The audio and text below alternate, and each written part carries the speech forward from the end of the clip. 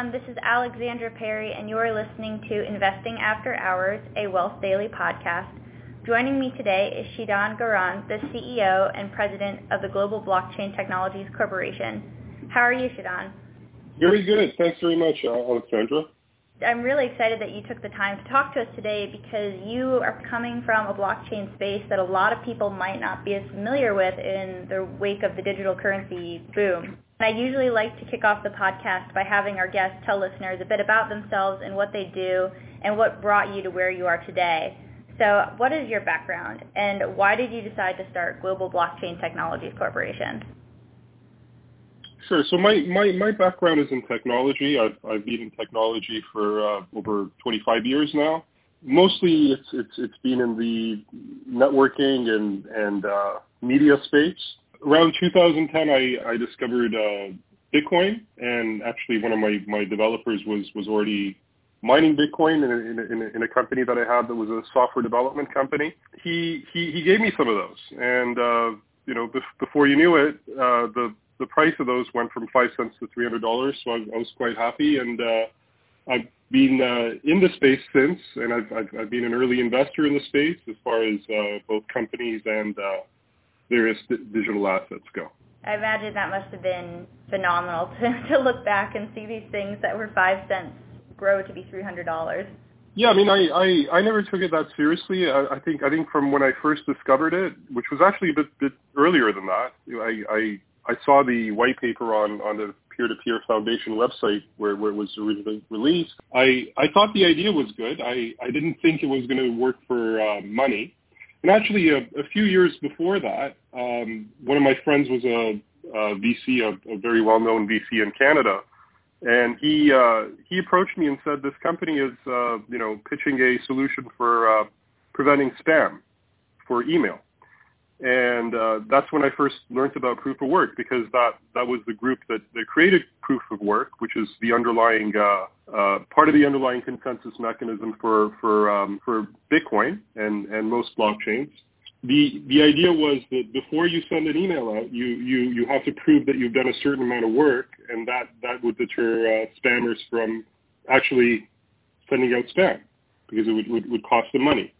And that's really where the core of where Bitcoin started, and that was in 2006. I thought it was an idea that wouldn't work, but it actually led me to thinking if money was much more open and more programmatic, you could actually attach money, a tokenized version of money, to an email and send it out and prevent spam in that fashion. And that was a fleeting thought I had. This was to be around 2006, and then of course in 2009, 2010, I saw that this became money. It became a form of community money, and it just kept growing and growing and being taken more and more seriously.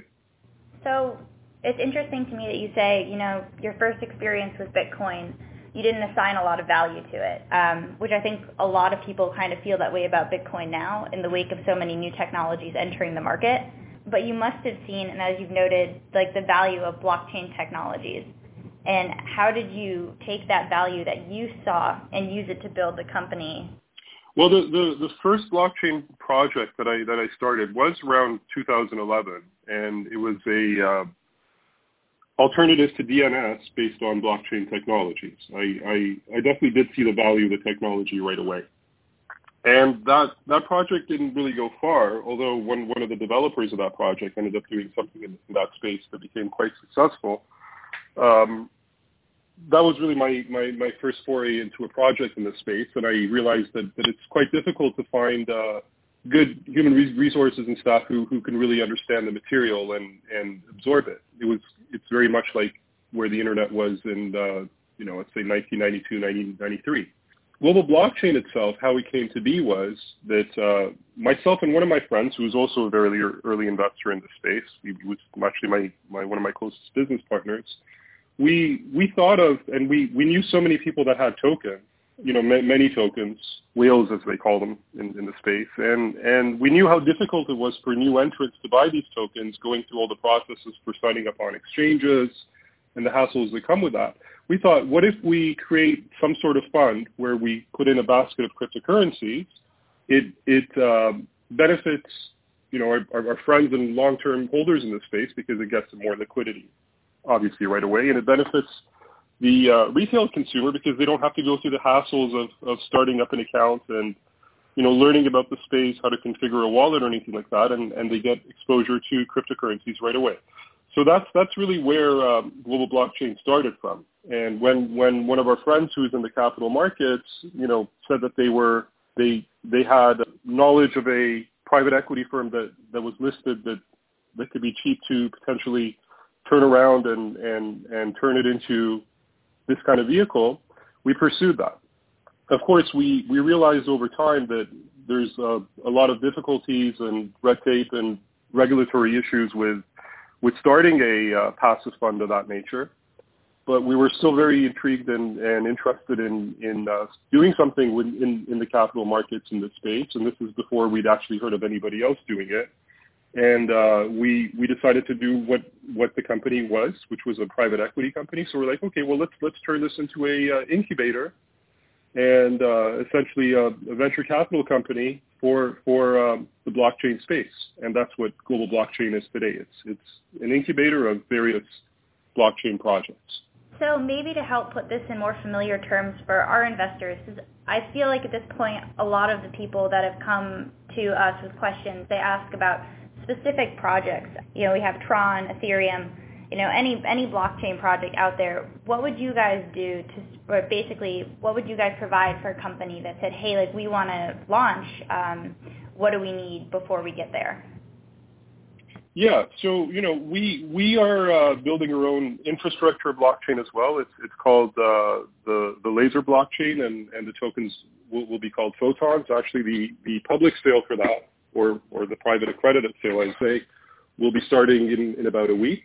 And the truth is, by themselves, just launching a platform, a blockchain, I don't really see that much value in it in the long run. They're very, very easy things to fork. They're very easy things to copy and run.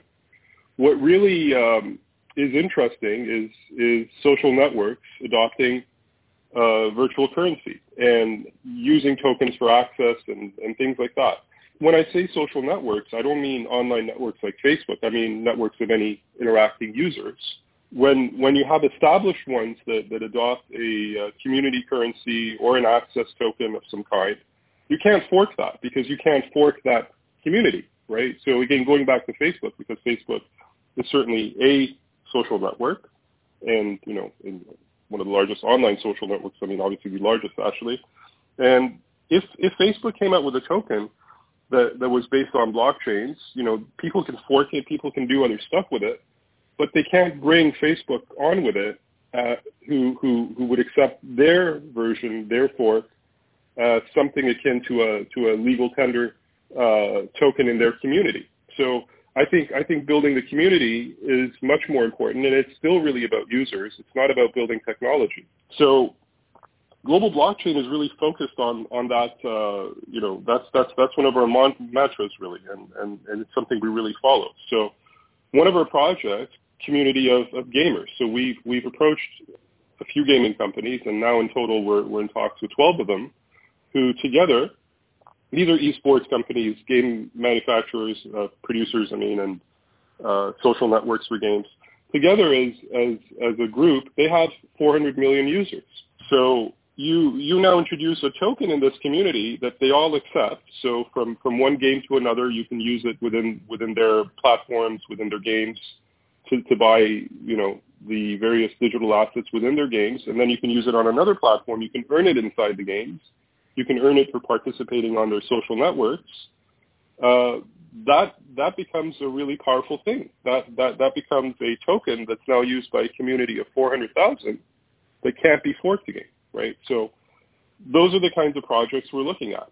Another area where we're looking at is, big brands that have a big following, that have something akin to a royalty stream, like a revenue stream. And, as a concrete example, let's take an artist. If an artist can securitize one of their songs or one of their games, a production house can securitize it, and you could offer, a revenue stream to as low as a $1 unit that that a person has purchased in it, that's a powerful thing. So, cryptocurrencies are also useful from that perspective. Blockchains are also useful from that perspective, that they make the capital markets, much more global. They make the globe a lot smaller. Everything is a lot more interconnected as far as the capital markets go. And it allows you to audit things very cheaply compared to today at a fraction of the cost. So you can actually sell a unit as small as, let's say, 10 cents. Well, not 10 cents, but let's say $1, and still give out a revenue stream, and the money's there, and it's worthwhile for the issuer to actually do that, right? That's not possible today in the capital markets, really. So it's also, I said social networks. That's one aspect of it. Another aspect is that it allows you to create markets very easily from those networks, and it will revolutionize the capital markets because of that reason. In enterprise, again, a social network, what's more social than doing business than transferring money in the first place? You have, trade finance, which I think can be completely, and the supply chain, that can be completely disrupted by this technology. So, right now, if you want to account and audit for even just one organization, it's very hard. You usually take a small sample and base your outcomes and your analysis on that small test. And now what blockchains allow you to do is get a much bigger view of the state of everything. They automate things to a much larger degree, and they allow you to interconnect ledgers of various parties who are independent of each other. So you know exactly what's going into everything, where everything is going. For trade finance and the supply chain and ports, this is a big deal. That's another project that the Global Blockchain is doing in-house, is developing a trade finance supply chain solution with a number of state actors and ports involved. I feel like you just hit on a lot of huge points about where this market is going, and that's actually the main topic that I wanted you to talk about.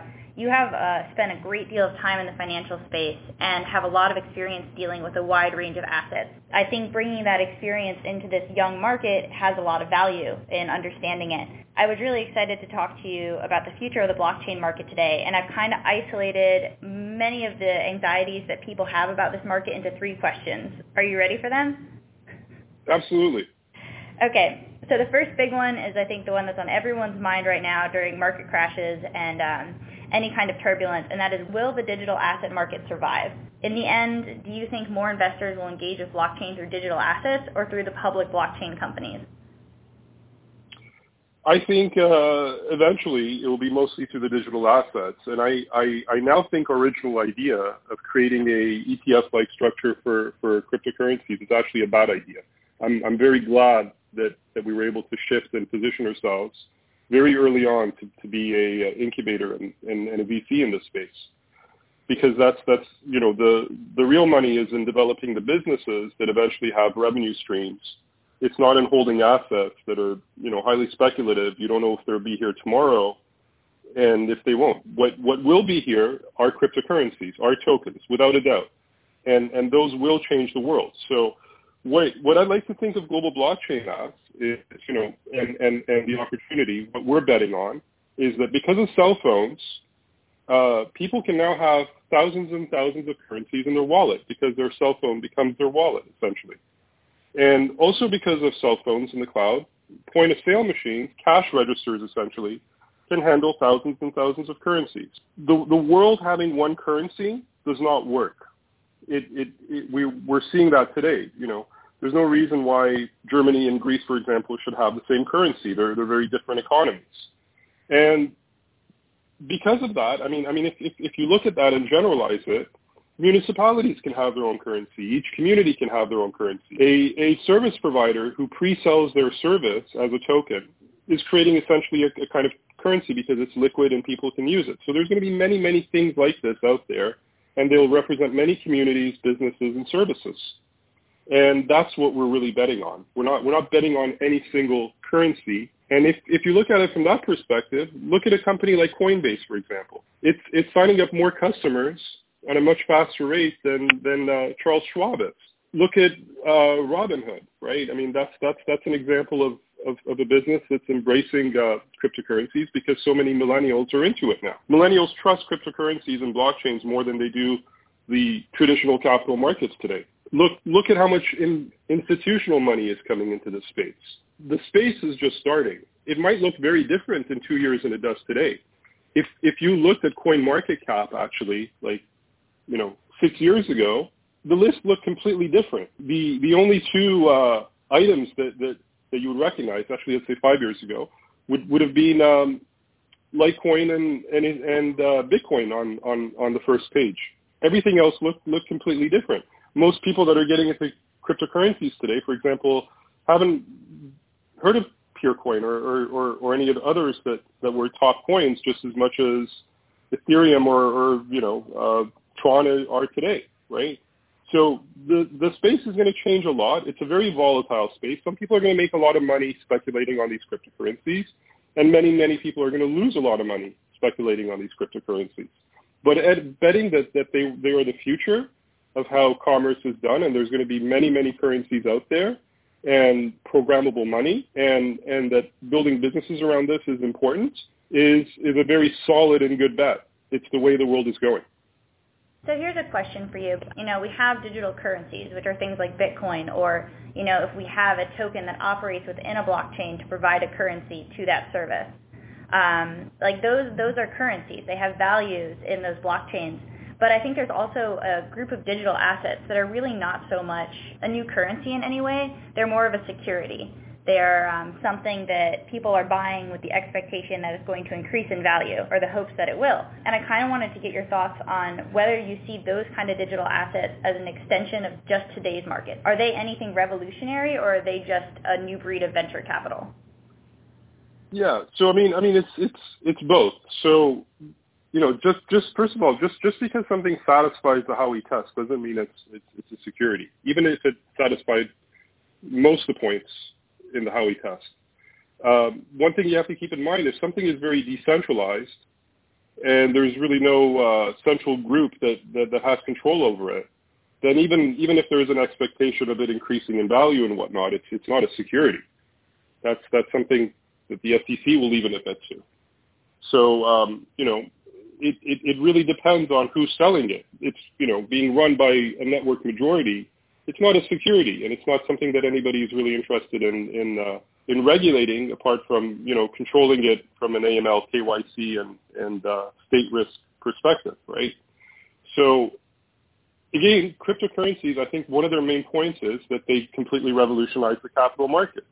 It allows a kid who, or I should say maybe an engineer in Shenzhen who makes $120,000 a year, but can't really spend that money outside of the country very easily. I mean, coming here, opening up a brokerage account, getting access to the capital markets in North America is a difficult thing. He'll actually have to fly over here and do all that, just as much as we would if we wanted to really invest in China, or do it through a third party who has those connections. So what it allows a person like that to do is to invest in North America quite easily. And again, makes it a very global market. It really removes the need for or changes the whole landscape of over-the-counter capital markets. And I think it's going to have some real great positives and some real great negatives. Obviously, the negatives will be that an area that's already very ripe with scams is going to have a lot more of them, and they're going to be more global in reach. So it will be very difficult to again regulate and enforce laws against that. But at the same time, because it's going at internet speed, reputation will be very easy to determine, and people will be able to evaluate things quite fast compared to what they can do today, right? It's not like the 1920s with you getting some flyer and having nowhere to go and get an opinion on these things. There'll be forums, there'll be community management, community policing, and self-regulating by the exchanges and whatnot. Hopefully, that will give people a lot more knowledge, a lot more transparency than was the case in the past. You can do things with crowd sales smart contracts. You can say that we're going to program that money gets vested to the company over a period of time, and it has to be done by vote of all the shareholders, right? This wasn't something easy to implement in the capital markets. It'd actually be completely prohibitive. But with smart contracts, you can build solutions like that. You can say, you know what, we'll have a period of time where anybody can ask a smart contract for a refund after they've invested in a crowd sale. These are things that weren't possible before. So, as I said, I think it's going to make things a lot more efficient than they are today. It's going to make things a lot more global, and there is negatives to that and positives. And I do believe that the positives really outweigh the negatives in this case. If you were to look at the space and say maybe 5 years from now, where would you guess that we would be? 5 years from now, I think you would have more applications, many more applications than the current speculation. Right now, for example, even our stock to a large degree is trading with the cryptocurrency market. I think that's going to stop. I think what's going to happen is that this market will evolve to being the capital markets of the future, and I think 5 years from now, you're definitely going to see a lot more of that. It's going to be a lot more obvious to everybody. And you're going to have currencies, apart from the capital markets and their use of securities, that have all kinds of uses as access tokens for APIs, for various services. I think you're going to see a lot of loyalty schemes that will be blockchain-based. I think for sure things like Starbucks and Amazon points and whatnot will be blockchain-based and tradable. And I think we're just going to approach that world more that I described, where you know your wallet's going to be your cell phone, and you're going to have many assets in there. Some of them fiat currency, some of them other kinds of digital assets that are still tradable and very liquid.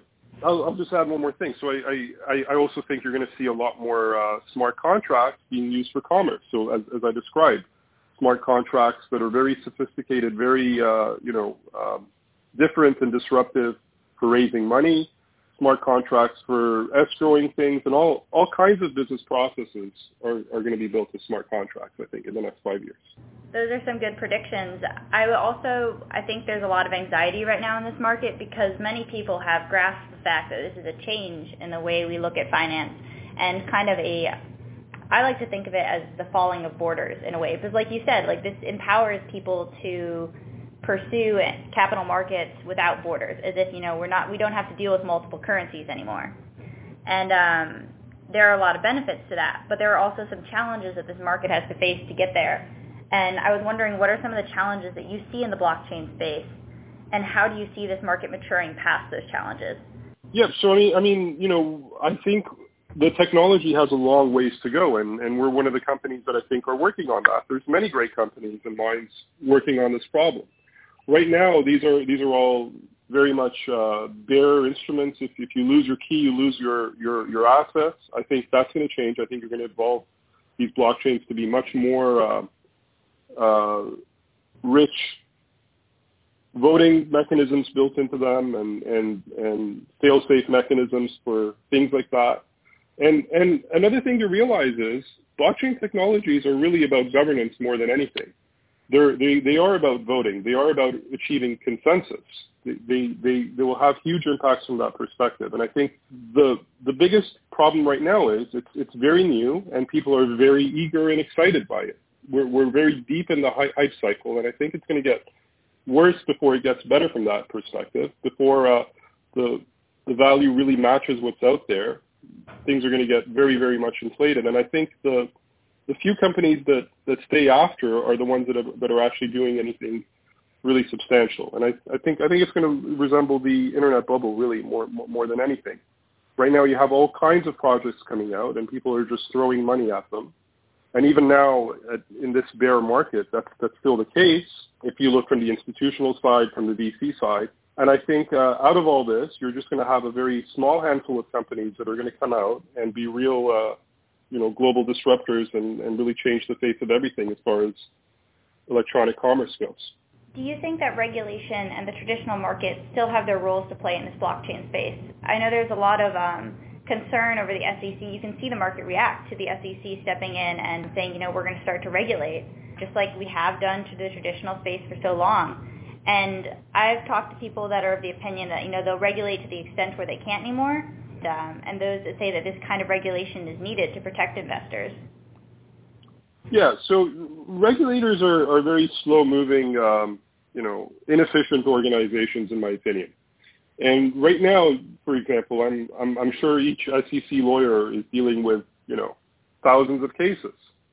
And I think it'd be time better spent for them to actually use these technologies and adopt them to make their lives easier, so that one agent can handle, tens of thousands of clients at the same time, yet have a lot more time on their hands to be more diligent and do more with it, right? So I think it can bring a lot of efficiencies to their business, and that's what they should be really concerned about. I think the global nature of it and just the geopolitical climate is going to make it very prohibitive to really regulate it unless they catch up with the technology as well and start implementing it and actually move the capital markets. The whole industry gets moved more towards realizing that this is how things are going to progress. It's going to be a very global market, and it will be blockchain-based. Let's base tools and standards that fit the needs of regulators and protect investors, right? Add features to blockchains to make them, not the opposite of being bearer instruments, of being, things that can be very easily tracked, yet, let's build a system where you don't need a transfer agent, where you don't really need a clearinghouse, where it's much easier to plug a stream of transactions into an AI engine and analyze things, where you can get a much bigger picture of exactly how the money is dispersed everywhere. And, this is what blockchain technologies can bring to the industry and can bring to regulators as far as being a tool. So I don't think they'll be very successful in regulating it. And I think instead of doing that, in the way that they are today, I think instead of doing that, they should be moving the capital markets to really adopt these technologies at a faster rate so that they can be more efficient and help people more. I think you're right. My final question actually kind of centers very much around what you just said, and that's, we're looking at the progress that has happened with blockchain technologies and how this has opened the door to so many companies that otherwise probably would have struggled under the more traditional equity model. And that is not saying that, because I'm sure a lot of the companies out there have taken advantage of this very efficient and easy way to reach investors, to, produce scams and to execute fraudulent initial coin offerings. But it seems like the benefits are so great that now that people have been exposed to them, there's no going back. There isn't a way that regulators could close the door on this technology. And I wanted to get your opinion on that, because I know a lot of people are worried, is Big Brother going to sweep in and just, end the party for everyone? Yeah, and I think those are valid fears. I think at the end of the day, we're reaching a juncture where people have to realize the world's a lot smaller than it was before. If you have, a bunch of guys in East Europe who put up a website and do an ICO on something that means nothing, and, they raise, let's say, $10 million, and you multiply that by 1,000, every few years, then no regulator can really do anything about that outside of, things that happen really outside their borders that easily. That's not where we're at as far as politics go. What they have to, I think, understand is we have to move to a world where we're not so much saying what you can't do, but saying, hey, look, we have this alternative system that's also blockchain-based that gives you a lot more security, gives you a lot more transparency, gives you some assurances that you're not dealing with a scammer, and we encourage you to use this, right? So I think in a really fair world, you'll have two parallel systems running next to each other. Cash is a very expensive thing, and it's used mostly by criminals today. You're not going to get rid of that, because even if you get rid of cash and make it completely digital, make it completely transparent, traceable, and easy to analyze, which you should, right, because society needs protection, you're not going to get rid of that because, alternative currencies can be easily created now that these technologies exist. Instead, what you have to do is recognize that sometimes there is a need to have a system that's like that, right? For example, if you're in a country that persecutes religious minorities, maybe for them to have the ability to move their money and, flight of capital and all that is a good thing, right? So I think a good democracy would realize that there always will be a need for a sliver of having people able to, move their money around, move their capital around very easily outside of control, and at the same time, a very mainstream system where things are very much in control, so you can protect investors, so you can protect consumers and commerce and all of that. You need kind of both running at the same time, and recognize that you're not going to get rid of any criminal element through regulating it and living in a minority world type of framework, which is what we really have today. And I think that's how hopefully things will evolve, right? For a long time, people thought that things are going to get very centralized because they'll be able to get rid of money and regulators and create a very a system that's very much accounted for from a government perspective. But as we see, there always will be a pushback, and with these technologies, the ability to create community currencies always exists. That's not going to go away. That's out of the bag today, and it's here to stay. And I think regulators have to recognize that, and governments, and really work with it and create systems that enable both. Having you on the podcast has been a really awesome experience because actually you're the first public blockchain company that we've ever spoken to on the podcast. So that's cool. You also brought a lot of very unique perspectives about where this market is going and how all these factors play together to hopefully build a better future for not just investors but anyone that wants to participate in an equity project. I wanted to know, do you have any closing comments for listeners, either about global blockchain technologies or just where you see this going? Because I really think right now that's what people are looking for. They're looking for comments from people that have exposure to the space that kind of know where we are. Yeah, I mean, Global Blockchain has some very amazing projects this summer, and I think we're going to see some results even starting in Q3 now, and definitely in Q4. And I invite everybody to contact me and look more into what we're doing and join us on the ride. Well, Shidant, thank you so much for talking to us today and for taking time out of your schedule to just get all this out there. Thanks very much, Alexandra. Really appreciate it. Okay, to everyone that's listening, you can always, as always, you can find all the information about global blockchain technologies below at the bottom of this podcast, and I will include any information that Shidant wants to share with us in that blog post as well. Good night, everyone.